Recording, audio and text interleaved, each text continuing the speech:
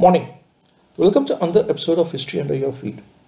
Today we take a look at one of the greatest revolutionaries in Indian history, Alluri Sitarama Raju, who led an armed tribal uprising against the British for 2 years in the Manyam region of Andhra Pradesh. One of the more ignored aspects of the Indian freedom struggle has been the various tribal revolts that broke out against the British rule. Tribals were prohibited from cutting trees for firewood. Their traditional podu cultivation was banned. They were often exploited by contractors who used them as labor for building roads in those areas. Many protests broke out in the tribal areas of eastern India, notably Jharkhand, Chhattisgarh, western Odisha, Bengal, and one of the more famous one was that of Birsa Munda in Jharkhand. The agency area covering Andhra Pradesh and Telangana is the name given to the tribal tracts of northern parts of both the states, bordering Odisha, Chhattisgarh, and Maharashtra along the eastern Ghats.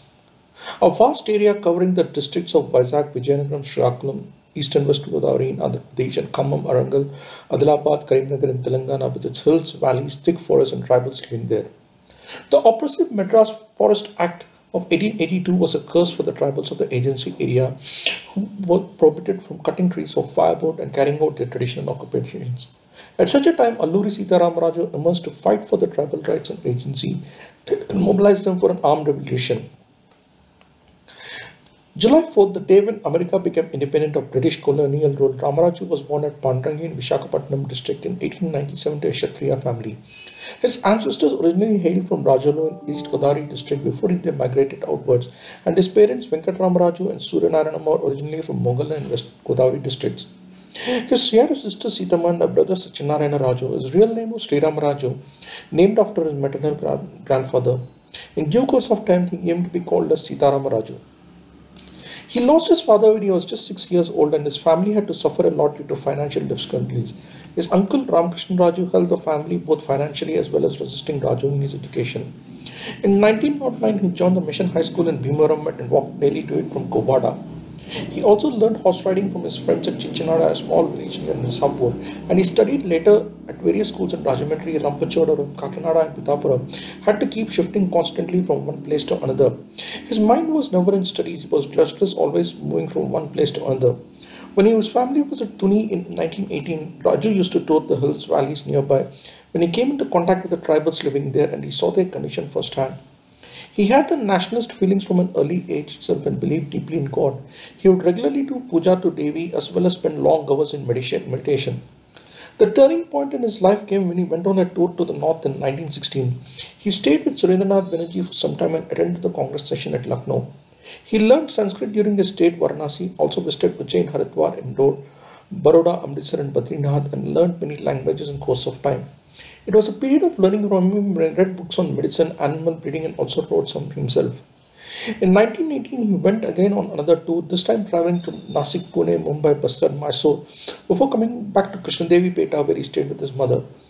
With his prowess in various martial arts and Ayurveda, Raju became a leader and inspiration for people living in the areas surrounding Tuni and Sipatnam. He began to fight for the rights of the tribals in the Manyam region and also led a campaign against alcoholism and casteism. The lot of the tribals was miserable in the Manyam region, suffering exploitation from the Britishers in all ways possible. They were used as laborers, their lands taken over, and their women folk were sexually exploited too. They led a harsh life dependent on podu or shifting cultivation and selling forest produce, and the exploitation made it even worse for them. In collaboration with contractors, the tribals were made to work as coolies for building roads and were not even paid for their services. The contractors would treat the tribals like slaves, making them work hard, not paying them, beating them up mercilessly.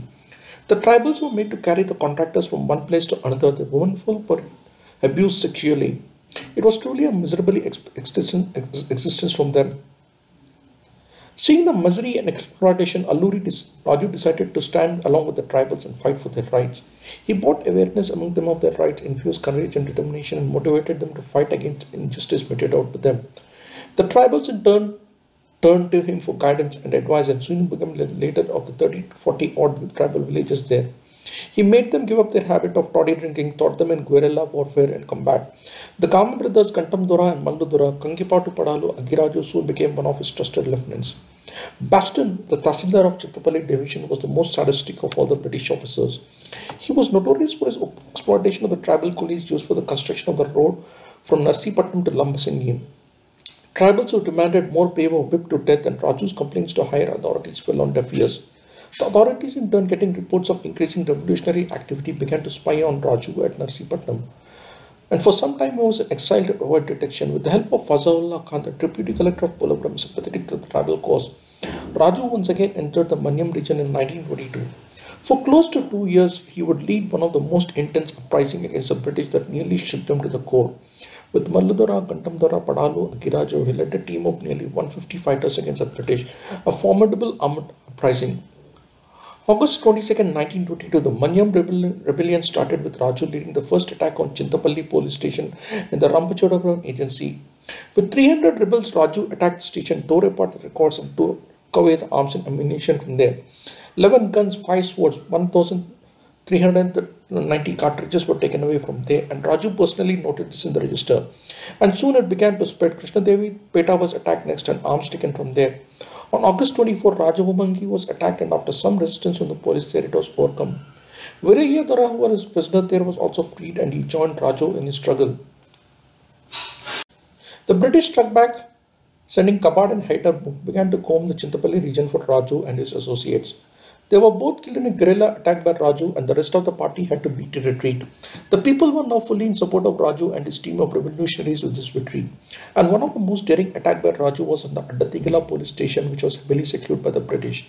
He, along with his associates, attacked the station, overpowered the police there, and took away all the regions. It was a huge blow to the British authority in the Manyam region.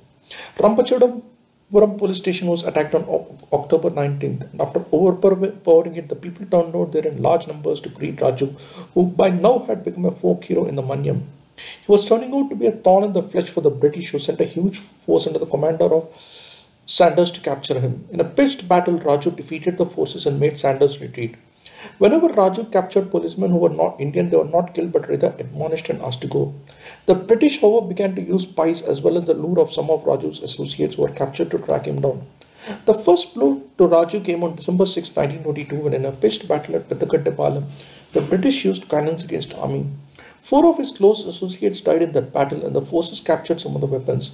In further raids by British forces, 8 more of Raju's men were killed too. For some time, there was a lull amidst rumors that Raju had died, but the British still kept tracking him. Finally, Raju was again seen in Anvaram on April 17, 1923, where the people gave him a huge welcome. The government was more determined than ever to capture Raju, using spies to track him down. Regular clashes broke out between the forces. There was a pitched battle on September 1923 between Raju and the forces under the command of Underwood, which resulted in the latter's defeat. Later, his trusted lieutenant Malladura was captured. However, the British could not find out the whereabouts of Raju. Mallu was later shifted to Andaman Silache and also represented Vizag in Lok Sabha in 1952. The government now cracked down even more harshly. Tribals were beaten up, tortured to reveal Raju's whereabouts. The entire Manyam region was sealed out. It had become a huge prison. Food supplies were cut off. Even women, children, old men were killed mercilessly. In the meantime, the raids by Raju and his men continued at Padero and the army camp at Gudem. The government appointed Rutherford as a special commissioner to the Manyam region, who had a history of suppressing armed revolts. Agiraju, one of Raju's bravest lieutenants, was captured at a fierce encounter and deported to the Andamans. Rutherford sent out an order that unless Raju surrendered in a week, the people in the Manyam region would be massacred en masse. Raju was staying in the house of the Mampa Munsap at that time, and when he came to know that the tribals were being harassed to reveal his whereabouts, his heart melted. He did not want the tribals to suffer for his sake and decided to surrender to the government. But with none willing to surrender Raju to the government, he himself decided to do so on his own. Finally, on May 7, 1924, he sent an intimation to the government that he was at Koyur and asked them to arrest him there. Raju was captured by the police, and on May 7, 1924, he was shot dead by a senior British officer, Goodall. It was clear treachery by the British, who promised him amnesty if he surrendered. At 27 years, Alluri Sitaramaraju became a martyr, but not before he threw a formidable challenge to the British influence in the Manyam region. Sadly, Raju got no support from the Congress. They in fact welcomed the suppression of the Rampa revolt and his assassination. The Swatantrata weekly magazine in fact claimed that people like Raju should be killed, and the Krishna Patrika said that people should be given more weapons to protect themselves from the revolutionaries. The best tribute to Raju was paid by Netaji Subhash Chandra Bose. I consider it my privilege to praise the services of Alluri Sitarama Raju to the national movement. The youth of India should see him as an inspiration. Alluri Sitarama Raju, one of the greatest Indian revolutionaries who shook the British for 2 years in Manyam, salute to a true hero.